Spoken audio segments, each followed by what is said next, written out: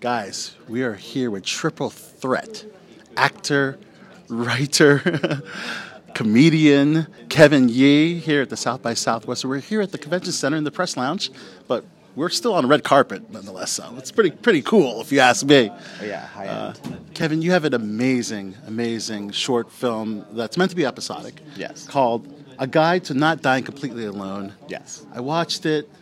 Wow, fantastic. Emotional. I laughed. I cried. It was great. Tell us about how your film got selected for South by Southwest Independent. Sure. Well, it's been a long process, but it's an episodic, and I wrote this pilot about 6 years ago, and it's been all over Hollywood. I feel like everyone's read it, but it wasn't selling. And so I decided about a year ago that I was going to make it myself, because I think we have to be innovative in that way to make our stories heard. And so I did it. I did a crowdfunding, and then I self-funded a lot of it and made it, and then entered in South by Southwest, and they so gratefully, I'm so grateful that South by Southwest had us, and we're part of the TV independent pilot competition. Yes. So every project in our block, and they only chose 7 of us. Only 7? 7 out of probably thousands of submissions. Only 7 of us got in. So it's pretty special to be here at South by Southwest with this project, because it's been a long process. Yeah. So you foresee this project going multiple seasons episodic? Yeah. When I wrote it initially, I imagined it to be kind of a long-running series, but right now it is just the pilot because that's all I can afford. No, of course. And wow, the production quality is fantastic. Thank you. Everything is just spot on that I could see on one of our favorite streaming platforms. Pick one, right? Yeah. If you had a choice, is there an ideal streaming platform you'd love to see it on? Right now, I mostly watch Hulu, so I'm a Hulu person, and then it goes, the whole Disney brand under that. Mm-hmm. But Netflix is cool too, yeah. Great. And tell our viewing audience a little synopsis of the project, if you could. Sure. So it's about a gay Asian writer who goes to a gay bar on his 40th birthday, and then he passes out. He has a panic attack, and he wakes up in the hospital. And when he wakes up, he realizes how alone he is in life, and that he's very disconnected to society, and that he wants to change his life. So the story then becomes about him trying to change his life, and while he's doing this, he writes a self-help book called A Guide to Not Dying Completely Alone, which is like a bitchy Eat, Pray, Love. It's like a bitchier version of that. And so that's what it is. It's following that. It's roasting the self-help industry a little bit, because I personally went through that, and I read a lot of those books, and I felt like it didn't actually help, and it made me more depressed actually sometimes, because I wasn't achieving what the book said I would achieve. Right. So there's that, and there's comedy, and it's about aging and getting older, and mortality, and all of the things I think that we all think about in our world.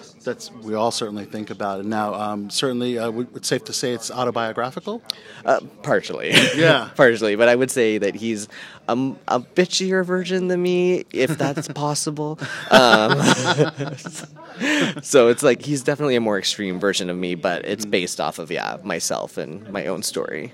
Yeah, it's fantastic. I watched it today to get all caught up, and it left me wanting more. I want to know, because we have a character portrayed by your father character, yes. Who did a fantastic job as well, and there's a fantastic. really interesting dynamic as well that I'd like to know more about. So I would love to tell more, and that's another representational thing that we never see, is older Asian men in the forefront of a story, and I personally would like to see that. So my show is queer Asian centered and kind of an older Asian man as well.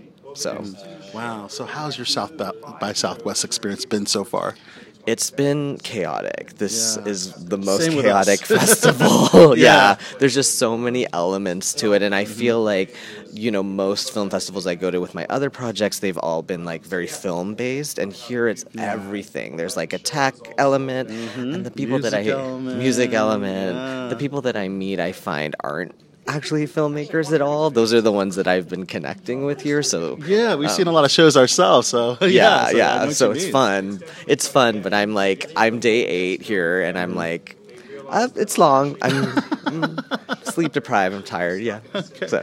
So post the festival, where can audiences learn more about your film, A Guide to Not Dying Completely Alone? You can follow my story on Instagram, of course, at kevinyee.com. Twitter as well is the same.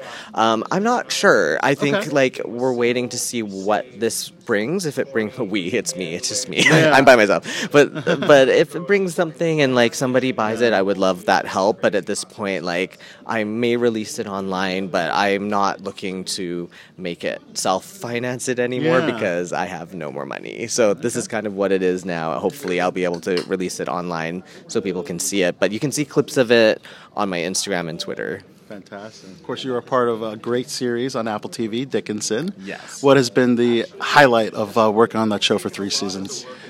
The highlight? I know this is kind of superficial, but I loved wearing a wig.